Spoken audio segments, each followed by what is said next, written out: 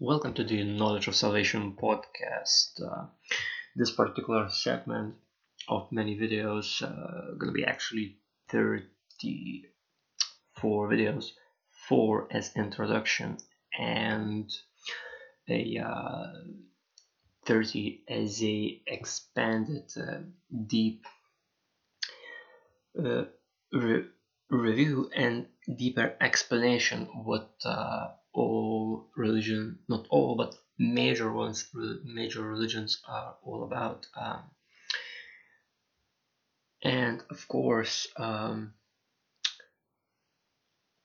not jump right ahead, for those who just coming by, this channel is all about spiritual experience, about demonic spirits, angels encounters, about wisdom, knowledge, about Word of God, prophetic dreams, and various experience in various situations that can benefit and prepare current and upcoming generations ahead.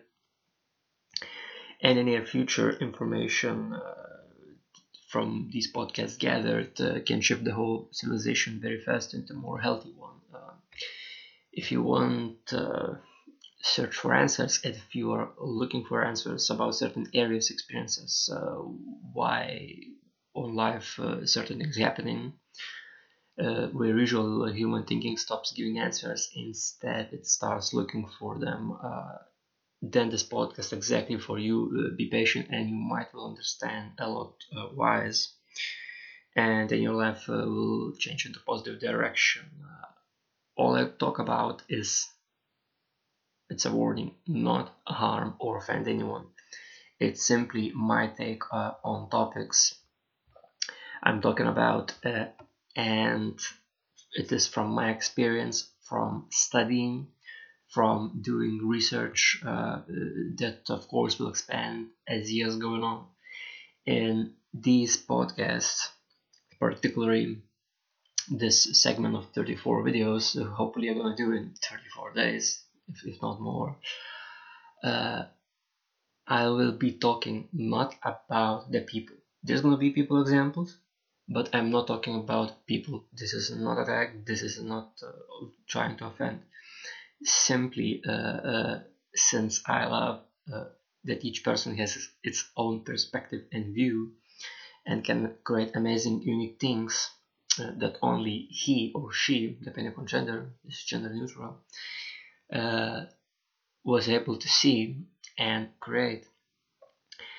I will be talking in this podcast series facts, and then I'm gonna tell what is written in the Bible scriptures and compare it to all the spectrum. Of course, like I thought that this podcast gonna be like 3 hours, but as it happened, information was there was so much information that I had literally to systemize it and prepare it for a separate podcast series. That of course I also gonna do a separate playlist for this series. Of course, they're gonna be also a main playlist, but also it's gonna be on separate one for those who wanna day to day learn everything about all these religion systems, what they are all about. Now I'm gonna leave. I'm gonna tell. I'm gonna compare through all spectrum through the Bible scriptures from all angles of other religions, and I'm gonna leave the rest to you to decide in such a way. It's not gonna be anything pushed.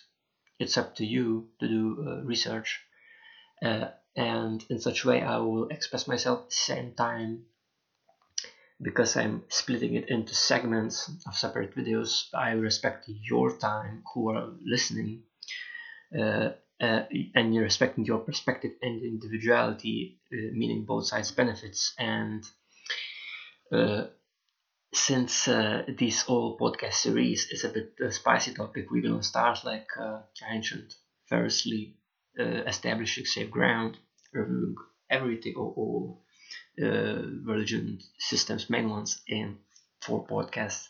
Then we're jumping in deeper research that can take 30 podcasts. Uh, as well, how it is gonna go. Well, firstly, I'm gonna talk about of each religion system, its belief, its practices, and its symbols. And later, as I mentioned, I'm gonna do deeper study that I already prepared what to talk about, and hopefully your eyes and hopefully even ears can be opened spiritually, and it will help you observe all the words of God carefully, and observe carefully what's going on in the world, and you're gonna be able to see things I believe that beforehand you was not able to. And before I just gonna start, I'm gonna tell you, like, this series is gonna contain so never told information nowhere, at least in the podcast, as far as I heard, that it literally will blow your minds. Like when I first heard these things, like, whew, trust me, it's gonna be worth your time. So let's jump right into it. Main religions. Oh yeah, but by the way, beforehand, this particular podcast is like introduction and starting ground. So I gonna plus I gonna upload 4 podcasts of the whole introduction instantly, and then I gonna upload one at a time of deeper research podcasts. So patience. Uh, Main religions at recent April 2020 information that I was researching is this: Christianity is 29%, Islam is 24%, Hinduism 15.4%. Then there is like specific group of secular, non-religious, agnostic, and atheistic that is 14.1%. Buddhism is 6%. Chinese traditional religion is 5%. Ethnic religions is, of course, excluding some in separate categories that I'm gonna also do of each that I was researching on, also individually what they are about, as I mentioned, belief, practice, and symbols, and then deeper research. So it's 3% of ethnic religions. Then there is African traditional religions, that's 1.2%, and there is other religions less than 1%, which ones I'm not gonna cover because it's minor, and I'm gonna leave like open room after all this podcast series for you to do research yourselves, because I believe you will be interested to know what they're all about.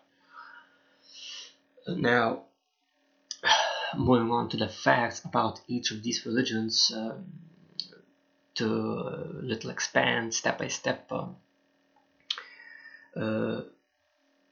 possibly are gonna be sharp, because it's gonna take like these podcasts. Of course, I hope so. It's not gonna be too long. Hopefully, like a little bit more than an hour. Some of the podcasts gonna be less than an hour, but I'm gonna do best as I can to save time of person who are listening. So,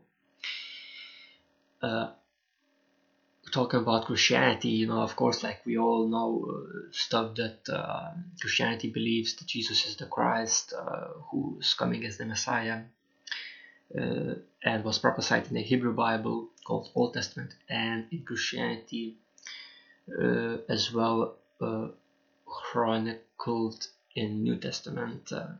Christianity practices contains, depending on denomination of Christianity, baptism, then Eucharist, which is Holy Communion of the Lord's Supper.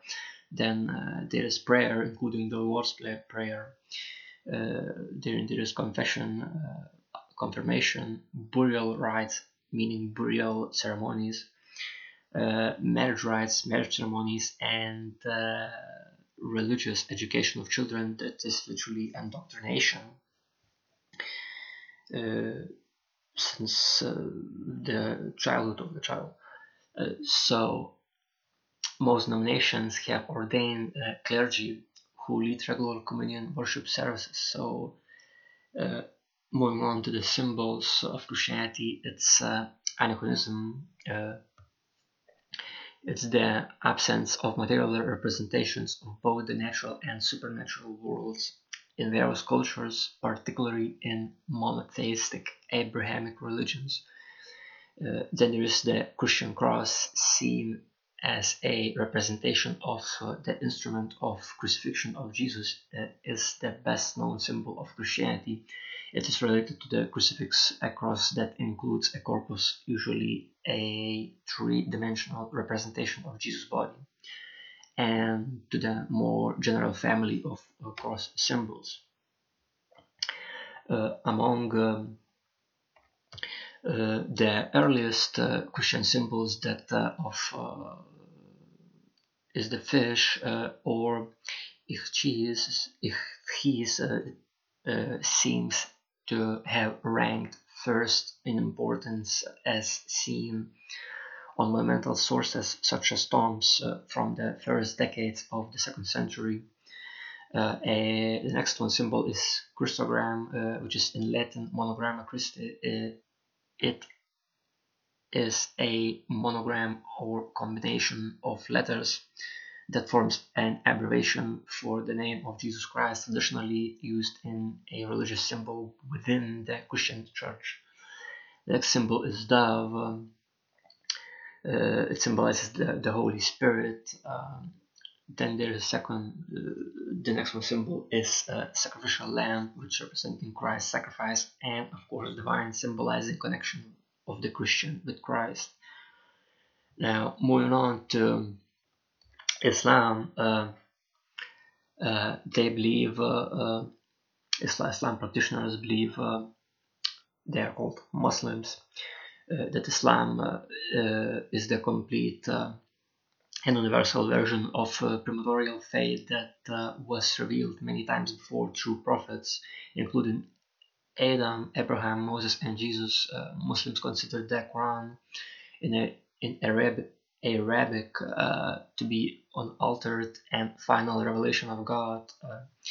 Islam practices containing essentially they are in so named 5 core beliefs that are practiced in Islam. So first belief and pillar is profession of faith, that there is no God but God, and Muhammad is the messenger of God, is said 5 times a day during prayer. It's called Shahada. So the second pillar is Salat. It is prayer before a prayer is observed.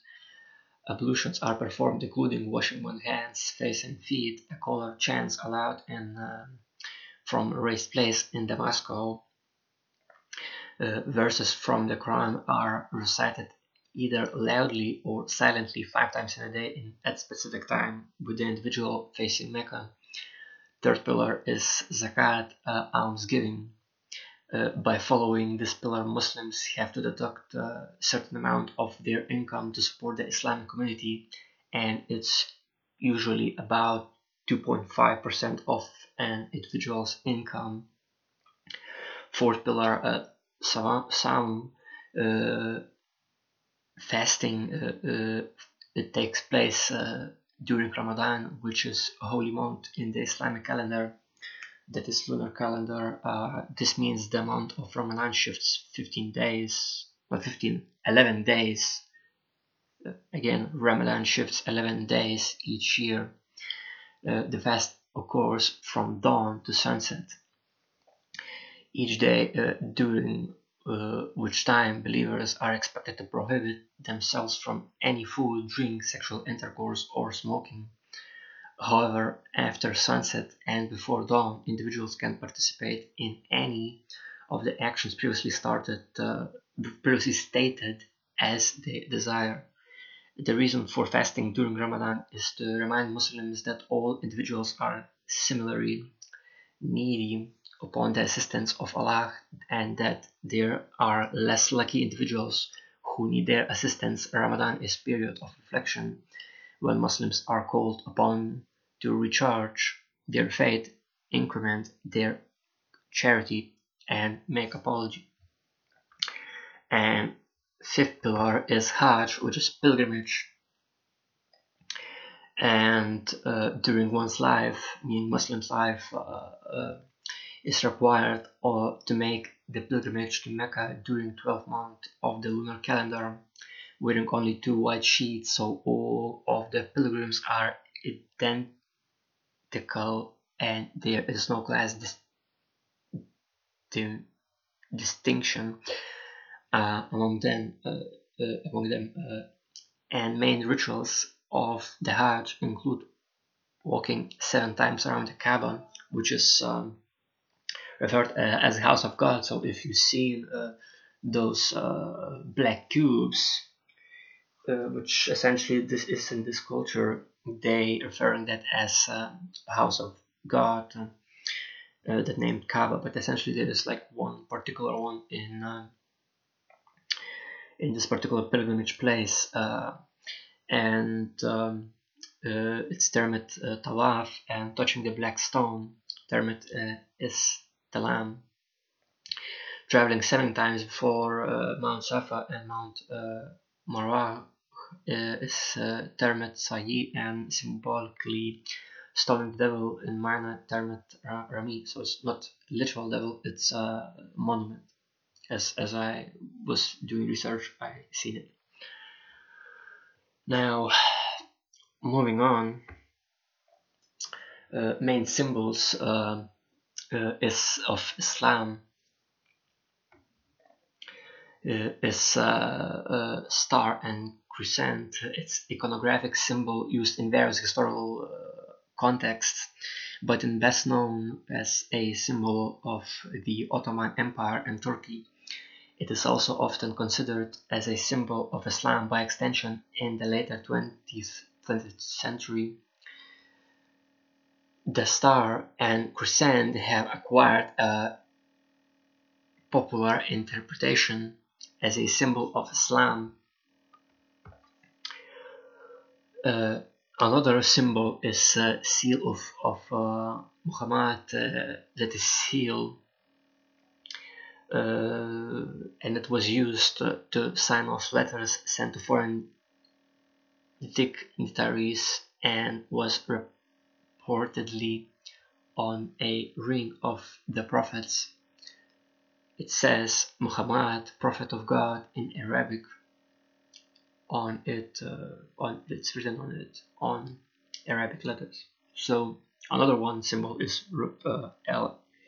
Hisib is used to facilitate recitation of the Quran.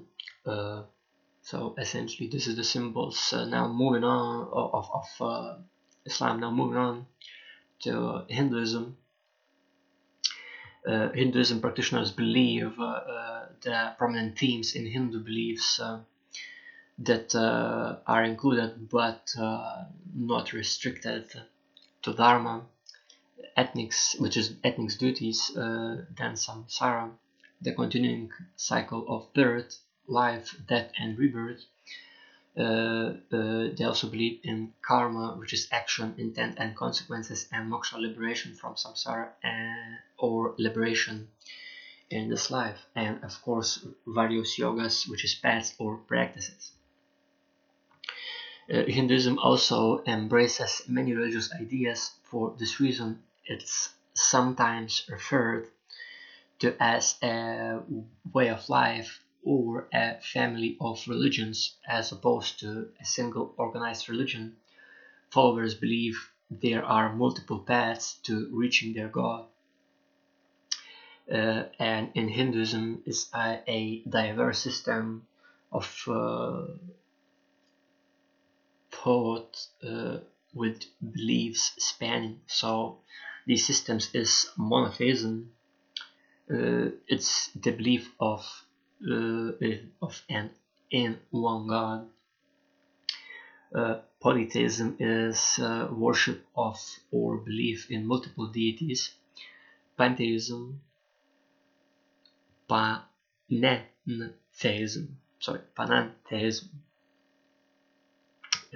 is the belief that the divine pervades and interprets every part of the universe and also extends beyond space and time. Then there is pantheism, the belief that reality is identical with divinity, or that all things compose an all-encompassing immanent God. The next one is pantheism, combines aspects of pantheism with aspects of deism, which is the philosophical position that rejects revelation as a source of religious knowledge and asserts that reason and observation of the natural world are sufficient to establish the existence of a supreme being or creator of the universe. The next one is monism. It is, in wide definition, unity of the origin of all things, theoretical unity, that all existing things return to a source that is distinct from them, and restricted definition of monism is that it requires unity of origin but also unity of substance and essence, so theoretical and practical unity. Another one is atheism. It is literally rejection of the belief of that any deities existing. Now, Hinduism concept of God is complex and depends upon each individual, and the tradition and philosophy followed. It is sometimes referred to as henotheistic, meaning involving devotion to a single God while accepting the existence of others. Moving on to Hinduism practice, it's literally rituals at home, and the nature and place of rituals is an individual choice. Some devout Hindus perform daily rituals such as worshipping at dawn after bathing. Usually it is at a family shrine and typically includes lighting a lamp and offering food stuffs before the images of deities. As well, they perform recitation from religious scripts. Then there is singing devotional hymns, doing yoga, meditation, and of course chanting mantras and other minor practices. Now, sanskara,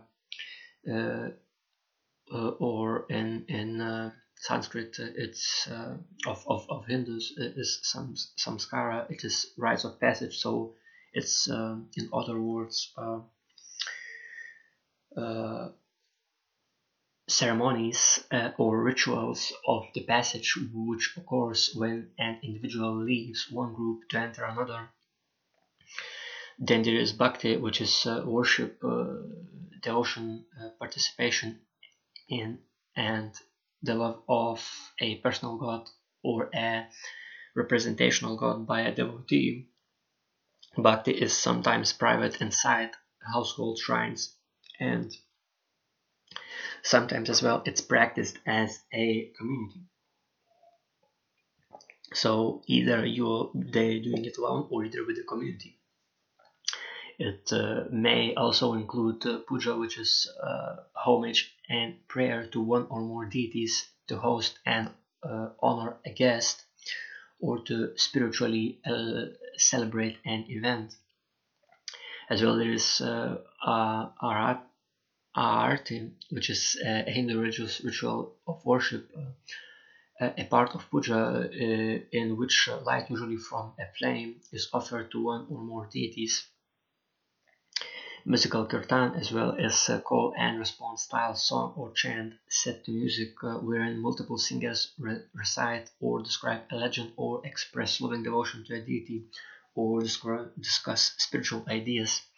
And of course, there's singing bhajan. It is any devotional song with religious theme or spiritual ideas, specifically among Indian religions in any of the languages from the Indian subcontinent.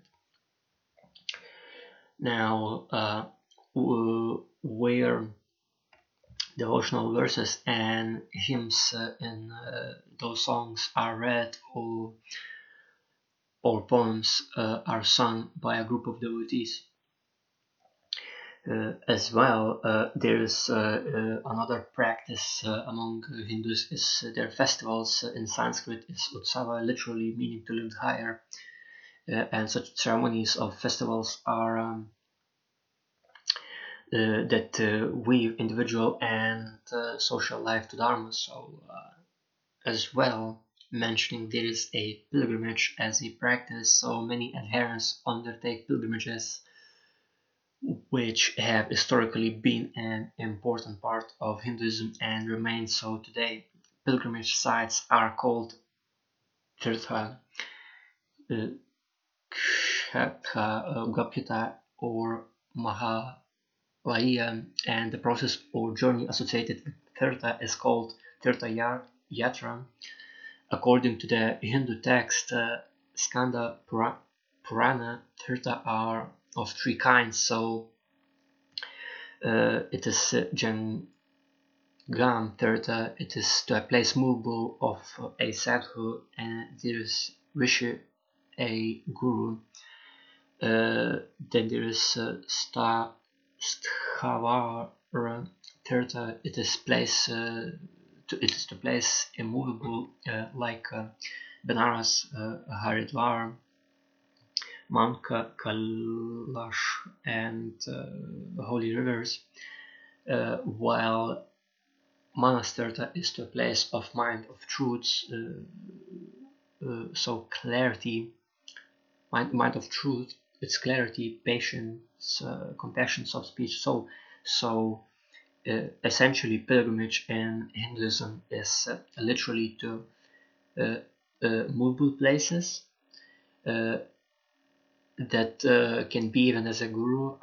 Then there's immovable places like mountain, or like, for example, holy rivers, and then there is another place of mind. So essentially it's like meditation, so you can do these things anywhere. So like charity, mind of truth, patience, compassion, so speech, and so like it's three of them. Now, main symbols of Hinduism essentially is two. One of them is Om. So this Om is composed of three Sanskrit letters and represents three sounds A, U, and M, which combined considered as a sacred sound, and the symbol you often found at family shrines and in Hindu temples. And another one, of course, as many of you know, or maybe not, it's swastika. Yeah, same swastika that was in Nazi Germany, but Nazi Germany twisted it in 1920, and before that, swastika and, and, even, and even now means good fortune, or being happy, to be good, or being with higher self.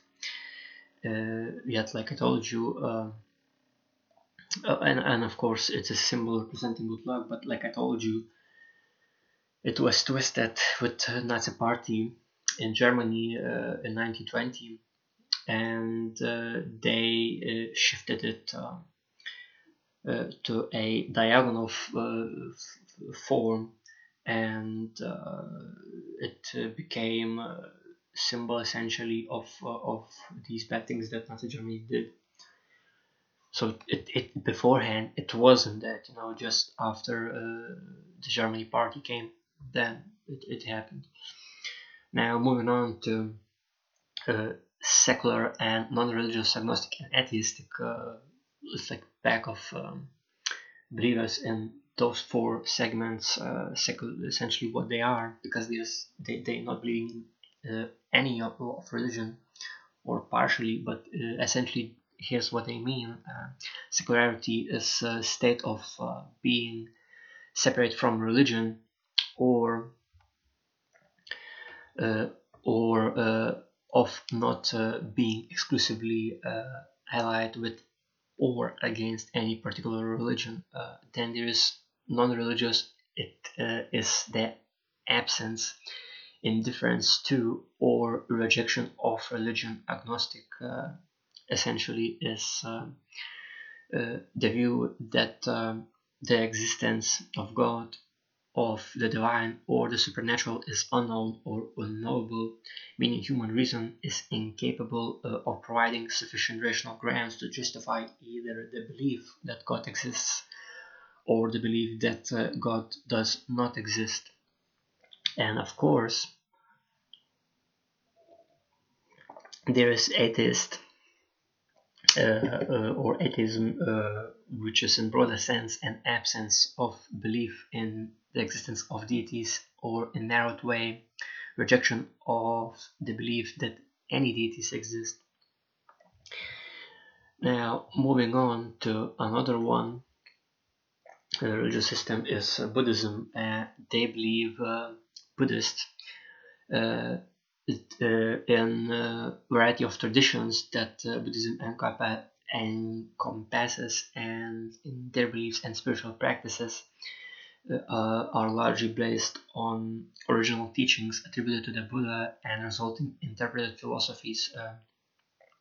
Buddha is referred as the founder of the world religion, Buddhism. He taught for around 45 years and built a large following, both monastic and lay, and his teaching is based on his insight into dukkha, which is translated as suffering, and the end of dukkha, which is state called nibbana, or as you all might know this word, it is nirvana. So it is like separate stack of these dukkhas, meaning sufferings. One of them is dukkha dukkha, so it's painful experiences, including physical and mental sufferings of birth, aging, illness, and dying, and distress from what is not desirable. Then there is second one, viparinama dukkha, so it's dukkha of pleasant and happy experiences changing to unpleasant when the causes and conditions that produce that pleasant experiences cease. And sankhara dukkha is the another one, dukkha that conditioned experience, meaning this including a basic unsatisfactoriness pervading all existence, all forms of life, because all forms of life are changing, impermanent, and without any inner core or substance. And on this level, the term indicates a lack of satisfaction, a sense that things never measure up to our expectations or standards. Now, in Buddhist tradition, nirvana has commonly been interpreted as the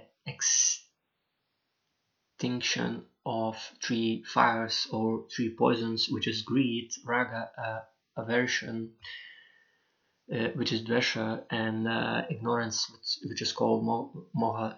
And these three fires, when extinguished, they release, as I observe carefully, a person from cycle or birth, and samsara is attained. Now, the Buddhism practice literally is about hearing and learning the Dharma, and it also expands to even more practices. So it is going to the Buddha as refuge, going to Dharma as refuge, and going to Sangha as refuge. So Buddha, as I mentioned, and Buddhist is referred founder of the world religion of Buddhism. Dharma is a wheel of becoming ultimate truth, or as the fount of all things which lie beyond the three realms, which is literally, as I observe, three realms literally is three dimensions. So we live in three-dimensional, so aside of what we experience in this world and other worlds that the Buddhism talks about. So, and there is as well Sangha, so it's monastic community of bhikkhus, monks, and bhikkhunis, nuns. It is debated as association, assembly, company, or community. So to these three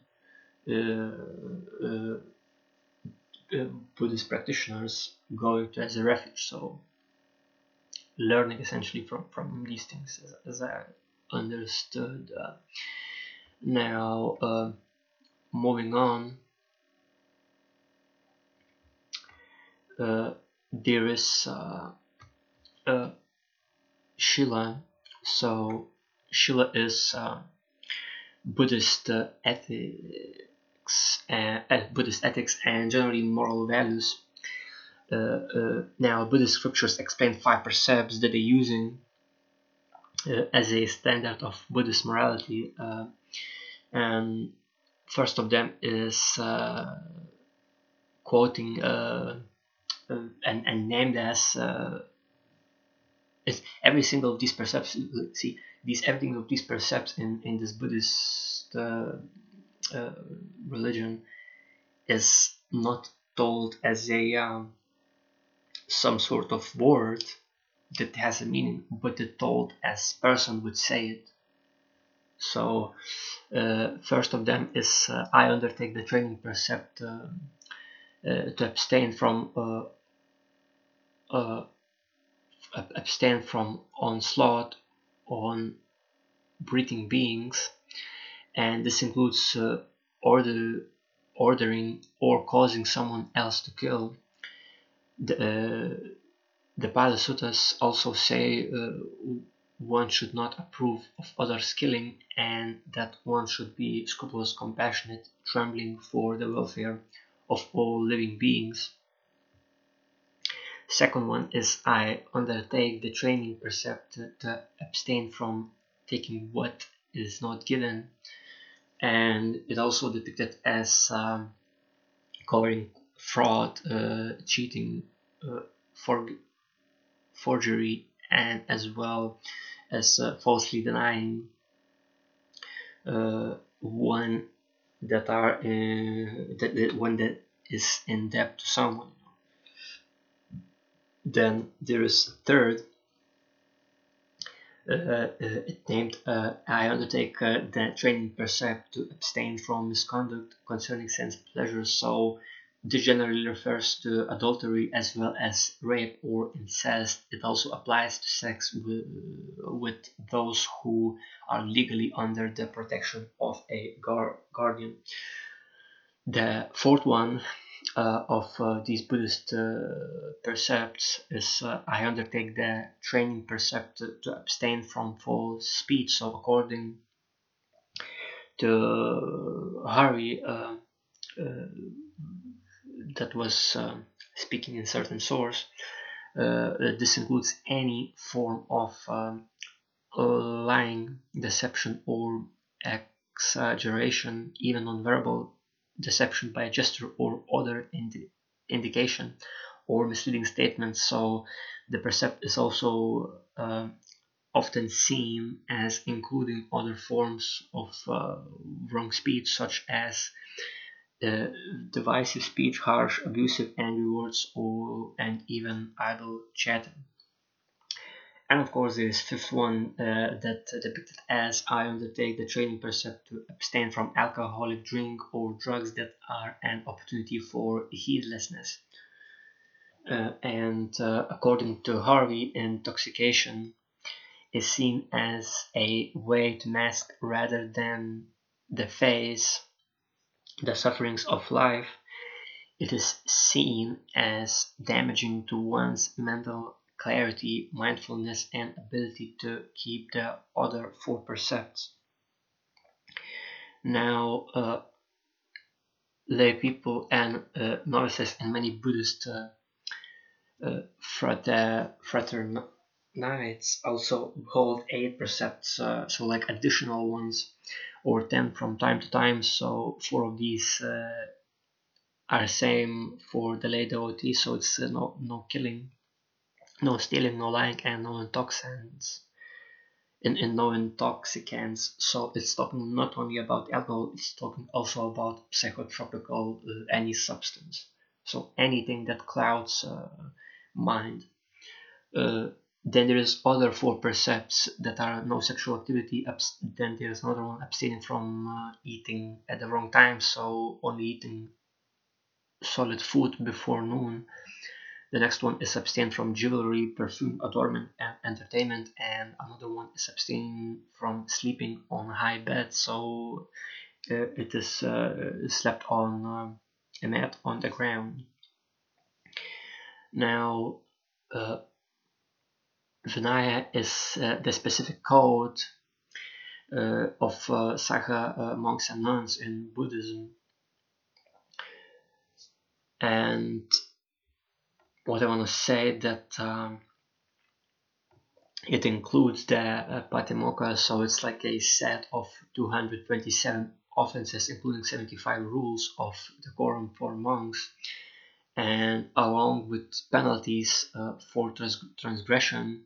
In the Theravadin tradition, the list of Patimokkha is recited every fortnight, and in a ritual gathering of all monks. Now, there is as well practice of restraint and restraint and renunciation. So restraint of the senses. It is in the various graduate paths.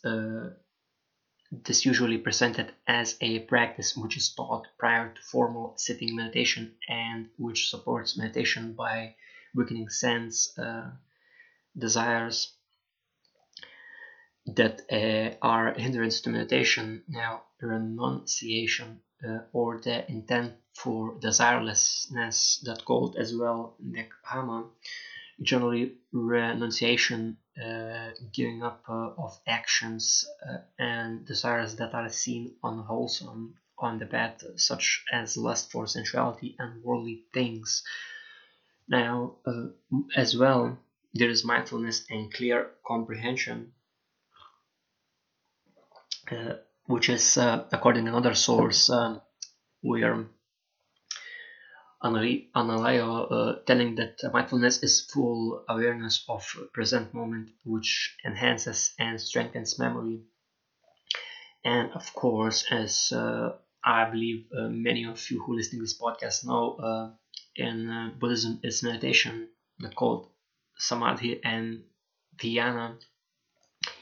And samadhi is calm, undistracted, unified, and concentrated state of consciousness. It is defined as one pointedness of mind of the object to be investigated. Its function consists of giving a basis to knowledge. And dhyana is state of perfect equanimity and awareness, and it is reached through focused mental training. The practice of dhyana aids in maintaining a calm mind and avoiding disturbance of this calm mind by mindfulness of disturbing thoughts and, of course, feelings. Now, Buddhist texts teach various meditation schemas that is named Rupa Jhana, and one of the most prominent is that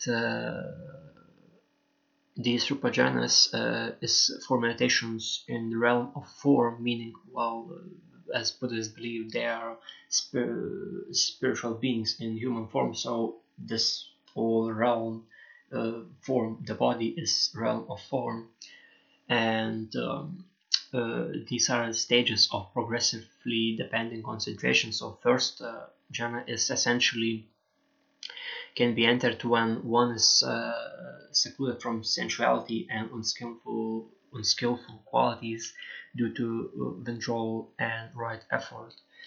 Then there is rapture named piti and non-sensual sukha named pleasure and result of seclusion. While thought and examination continues, the second jhana is as well rapture with non-sensual sukha meaning pleasure, and as a result of concentration is unification of awareness and fleeing from discursive thought and inner tranquility. So third jhana is essentially where this rapture dropping away, and there is equanimous affective detachment, and one is mindful, alert, and senses pleasure with body. And fourth of these meditation schemes is stage of pure equanimity and mindfulness without any pleasure or pain, happiness and sadness. So essentially, that's what you can say, that numbness feeling now when all these people who during meditations they talking about. Now there's as well meditation and insight practice. So in Pali Canon, the Buddha outlines two meditative qualities, which is mutually supportive, which is essentially samatha, meaning calm, and vipassana, which is insight, and as well samatha meaning tranquility of the mind, and mind calmness.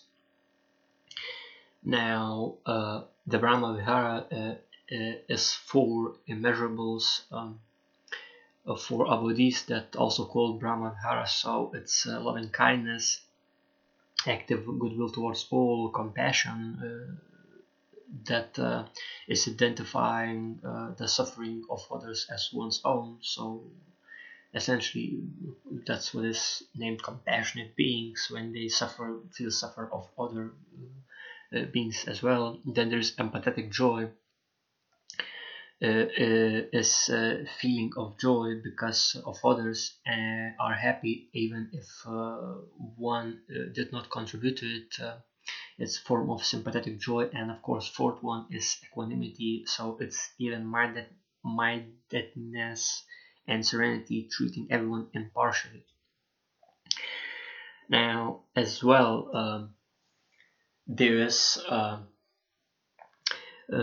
visualizations and deities, and of course visualizations as deities and mandalas being visualized, and it's idols of deity and icons that have been part of historic practice. And in Buddhist texts such as 11th century Sadhanamala is a devotee that visualizes and identifies himself or herself with the imagined deity as part of meditation. So mentioning in Tibetan, hopefully I'm pronouncing it right, Buddhism tradition, mandala are mystical maps for the visualization process. With cosmic symbolism, there's numerous deities, each with mandala, and they are used during initiation ceremonies and meditation. The mandalas are concentric geometric shapes symbolizing layers of the external world, gates, and sacred space. The meditation deity is in the center and sometimes surrounded by protective gods and goddesses. Now another practice is insight and knowledge, which is prajna or prana, meaning wisdom or knowledge of the true nature of existence, sometimes translated as insight. Now in Buddhism, avidya is ignorance, and overcoming it is part of the path to awakening. as Buddha is depicting, and this overcoming includes the contemplation of impermanence and the non-self nature of reality, and this develops this passion for the objects of clinging and liberates a being from dukkha and samsara. So dukkha concept in Hinduism and Buddhism, because these two religions essentially are very close together. And of course later on I'm gonna do deeper review of both of them. So dukkha concept in Hinduism and Buddhism, commonly translated as suffering, unhappiness, pain, unsatisfactoriness, or stress, and samsara is wandering or world with the connotation of cyclic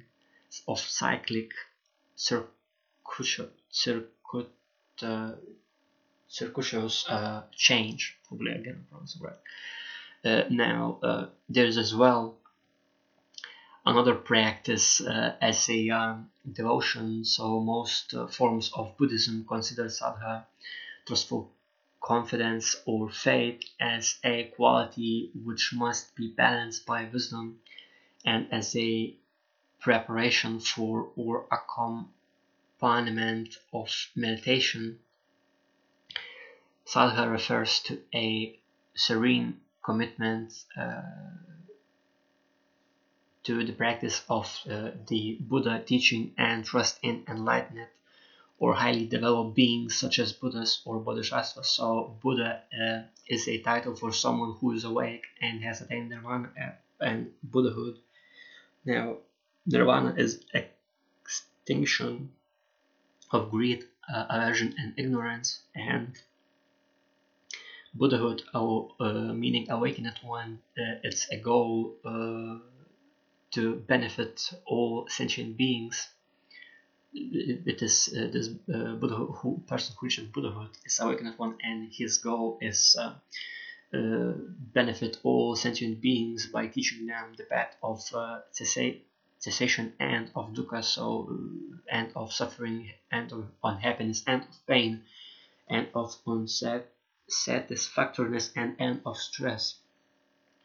Now devotional practice include ritual prayer, prostration, offerings, pilgrimage, and chanting. Buddhist devotion is usually focused on some object, image, or location that is seen as holy or spiritually influential. Examples of objects of devotion include paintings or statues of Buddhas and Bodhisattvas, stupas and Bodhi trees. As well, rosaries called malas are used in all Buddhist traditions to count repeated chanting of common formulas or mantras. Guru devotion essentially is central practice of Indo-Tibetan Buddhism. The Guru is considered essential to the Buddhist devotee, and the Guru is the enlightened teacher and ritual master in Vajrayana spiritual pursuits. For someone seeking Buddhahood, the Guru is Buddha, the Dharma, and the Sangha.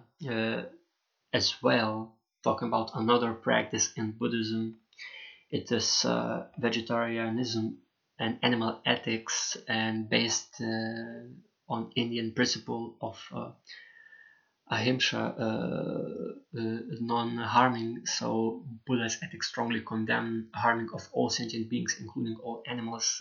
He thus condemned the animal sacrifice of the Brahmins, as well hunting and killing animals for food. This led to various policies by Buddhist kings, such as a soka, meaning to protect animals, such as the establishing of no slaughter days and the banning of hunting on certain circumstances. However, early Buddhist texts depict the Buddha as allowing monastics to eat meat. This seems to be because monastics begged for their food and thus were supposed to accept whatever food was offered to them. Now,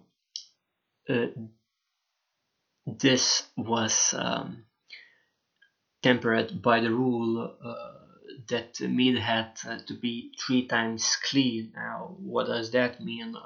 That means that they had not seen, had not heard, and no reason.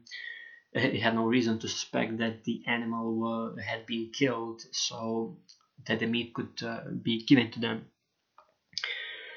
And moving on to symbolism of Buddhism, the best known as well is in previous religion system, as I mentioned. One of them is so in Buddhism is certain quote Mani Padme Hum. So again, Mani Padme Hum. So it's 6-syllable great bright mantra of the Bodhisattva of compassion, and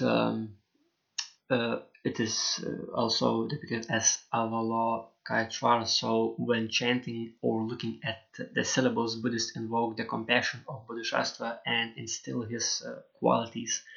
Now, Aum, which is Om, consists of 3 separate letters, A, U, and M. They symbolize in Buddhism the body, spirit, and speech of Buddha. And Mani, now all of these, like Om means this, body, spirit, speech of the Buddha in Buddhism. And Mani Padme Hum, now what does those mean? So Mani is for path of teaching, Padme is for wisdom of the path, and Hum denotes wisdom and the path to it.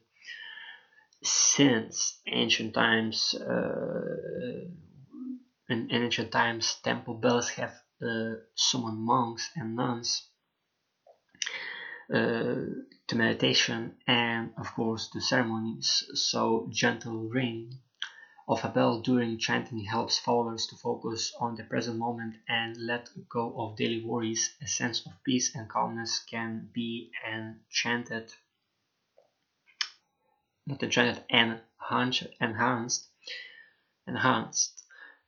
by the sound of the bell.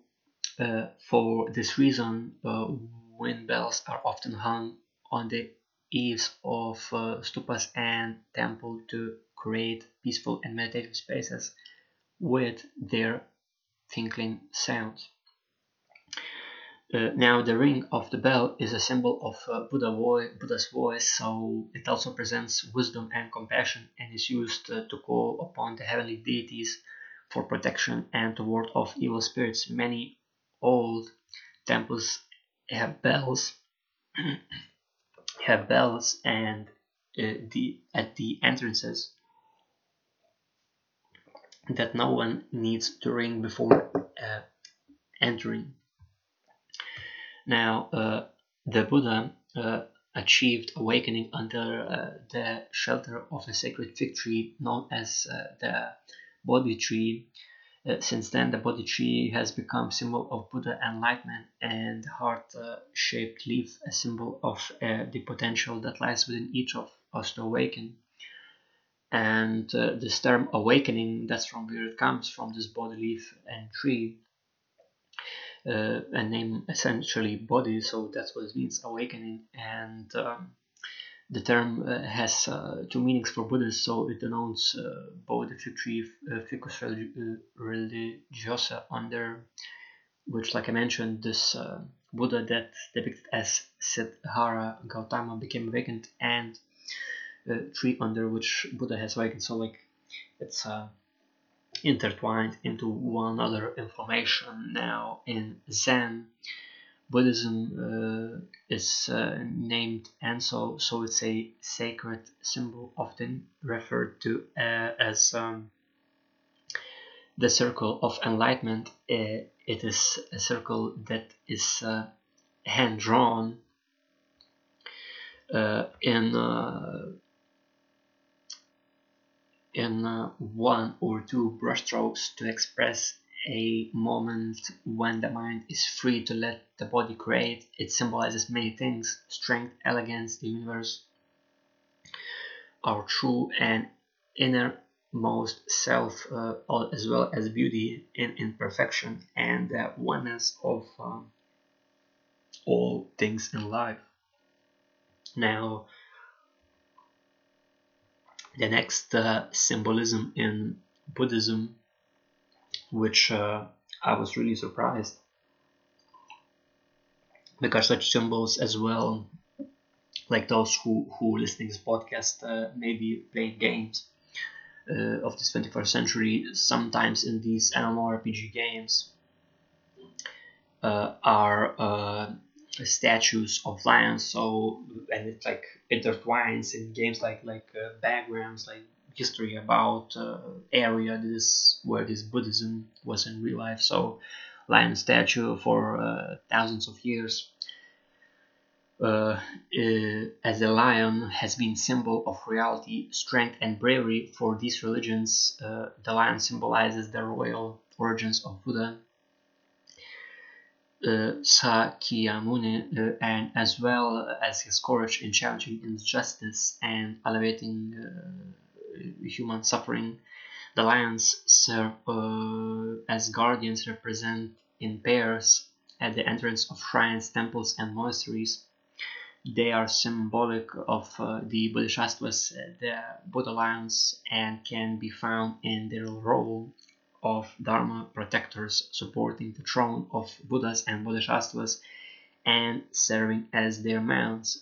Now, in Buddhism, as well, is another symbol, the lotus. So it's symbol of Buddha awakening and reminder that all beings have same potential to attain enlightenment.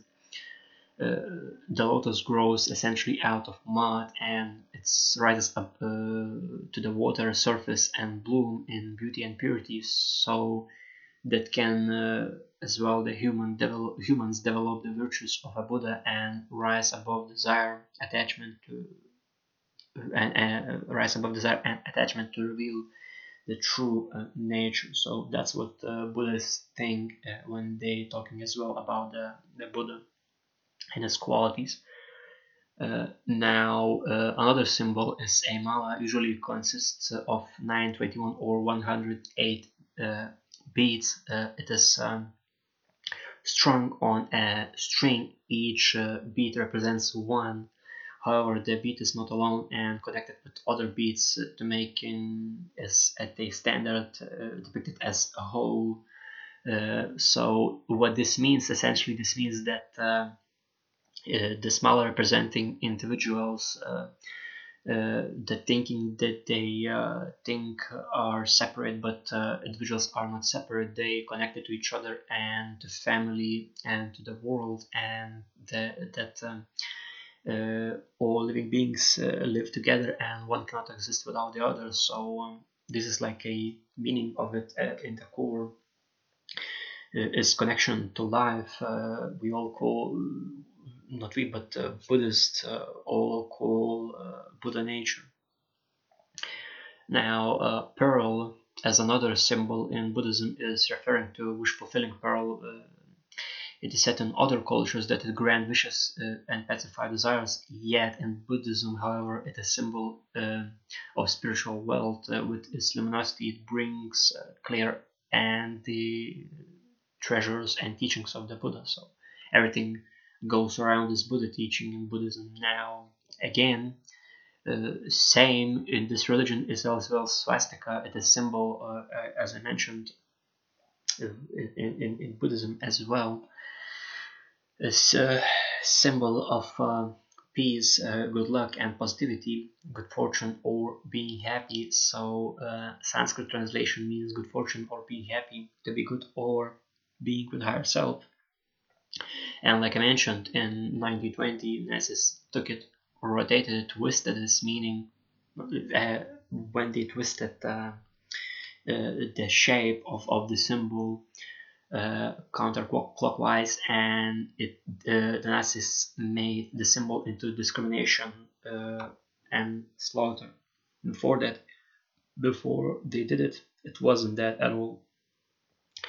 Now another symbol is the Vajra. It is kind of a battle club used as a ritual object to symbolize both the properties of diamond, in meaning indestructibility, and thunderbolt, irresistible force. So in Buddhism, Vajra has three meanings. So it's durable, luminous, and able to cut. So like a diamond, it smashes all devious influences, but is itself indestructible, as explained also in the Vajra, meaning Diamond Sutra. So as well, it's like a thunderbolt. Its light breaks up the darkness, and like sunyata, which is nature of reality, it also chops away people's afflictions and misguided views. So now, moving on to another religion system that we just setting the ground, the pillars for all these 34 podcasts, is Chinese folk religion. That's more complex since it does not put itself in any institution or doctrine, and during time it took many traditions, elements, and beliefs from other religions that was in China, and Chinese folk religion practitioners believe the souls of the ancestors, believe in the afterlife and in the pantheon of gods. Pantheon, what does that mean? Well, pantheon is meaning all gods, so from all religions collectively, inhabiting the three domains of the Chinese cosmos: heaven, earth, and the underworld. That's essentially as well in what Chinese folk religion believes in these three realms of heaven, earth, and underworld, and of course depicted as cosmos. So as well, Chinese folk religion practitioners believe in shamanism and animism, and have persisted those two beliefs because, especially, uh, why? Because it was in the countryside, so it as I understand, was close communities, and it, since it is from other religions, so elements from other religions like came in. So if you're gonna see anything that I'm describing, that's why it is, because it's merged through the long period of time. Now, many Chinese, which is Chinese folk religion practitioners, not all Chinese, who knows, maybe again, there's some people who do not practice this. There's completely people who devote to this. So, for many, not all, many Chinese people, Confucianism is unsatisfying because it doesn't supply answers to their questions of the afterlife. Now, as well, there is belief in Taoism that has many elements found in Chinese folk religion. So Taoism is that Tao means origin and law of all things in the universe. Now, Taoist believes that people can become deities or live, not live, live.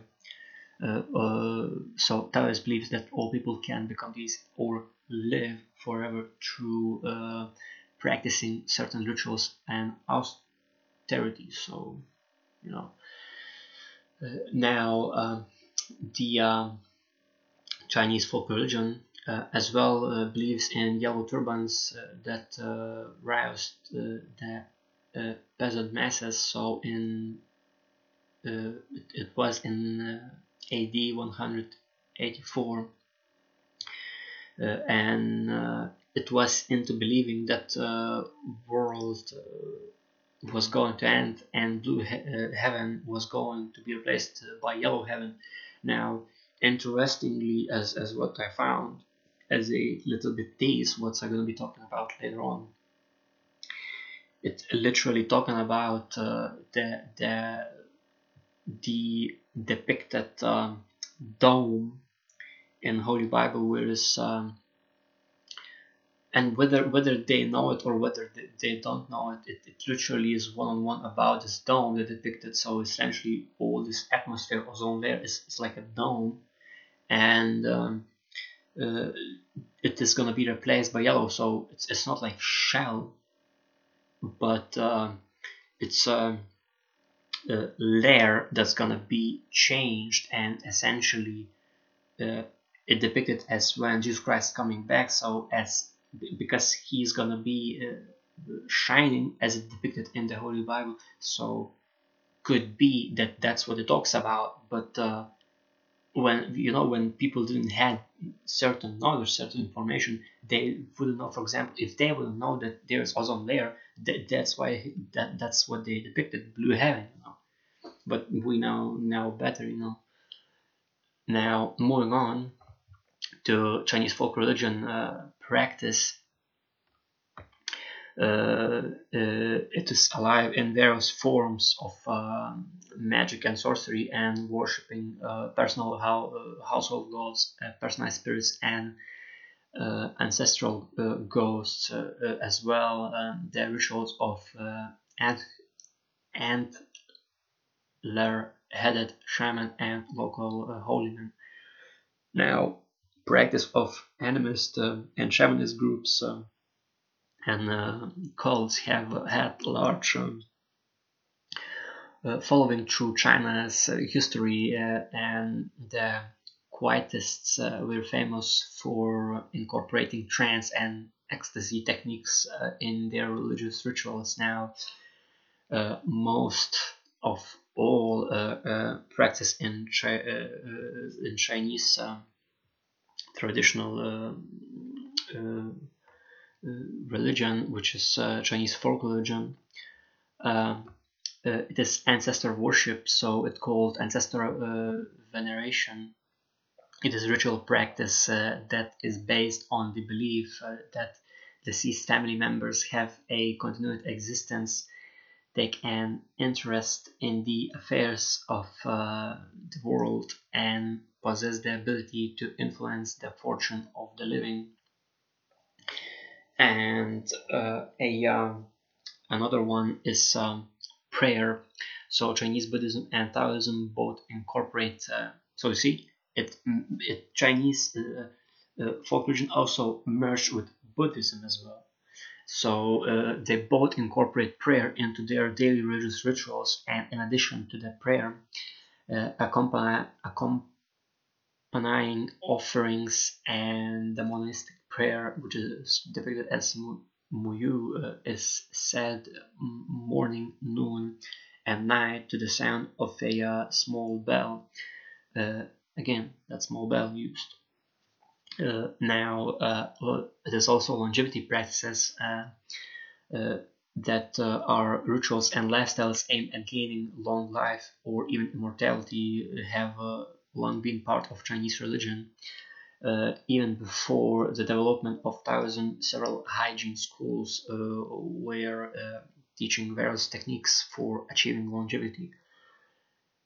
And of course, as even now in 2020, 21st century, we know that it is as well part of Chinese folk religion, divination, prophecy, and astrology. So divination was commonplace in ancient China, and the famous classic of Change, composed before the 3rd century BCE, involved divination. So all this astrology stuff, and divination, it is part of this Chinese folk religion. Now, talking about Chinese folk religion, symbolism is one of them.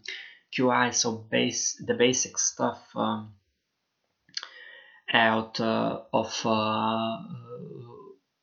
which all things are made, is called QI, and everything that ever existed at all times is made of QI, including inanimate matter, humans and animals, the sky, ideas, emotions, demons, ghosts, as well the undifferentiated state of wholeness, and the world when it is teeming with different beings. So in ancient China, QI was pictured as a type of vaporous substance that penetrated the cosmos, and it made the stars shine and water flow, and in people it was a powerful force. And the original graph seems to suggest steam, and if properly harnessed, QI could be helping people achieve great things in the world, and could also nourish the body and keep it healthy. So different translations render it into English in 3 different ways. So depicted as psychophysical stuff because it involves phenomena one would consider both psychological, connected to human thoughts and feelings, that is physical. Now, pneuma is the second translation. It is depicted as drawing on one early etymology of the world as vapor, steam, or breath. And for sure is third one translation, which is vital energy, is accentuating the potential for life inherent to the more ethereal forms of QI. So moving on to another, which is I believe many of you know, is yin and yang. It is concept of yin and yang, which literally means dark side and sunny side. It's sometimes attributed to the 4th century BC. Yin and yang are thought as of two opposing forces, male and female, and it is also positive and negative, strong and weak, light and dark, that is also attracted to one another, with yang being male, strong and light, and yin being female, weak and dark, and each force needs one to define. Each force needs the other to define itself, and the interaction of yin and yang is believed to influence destinies and things. Now, the classic Chinese scholar from one of my sources that I was researching, Lu Zi, explained yin and yang this way.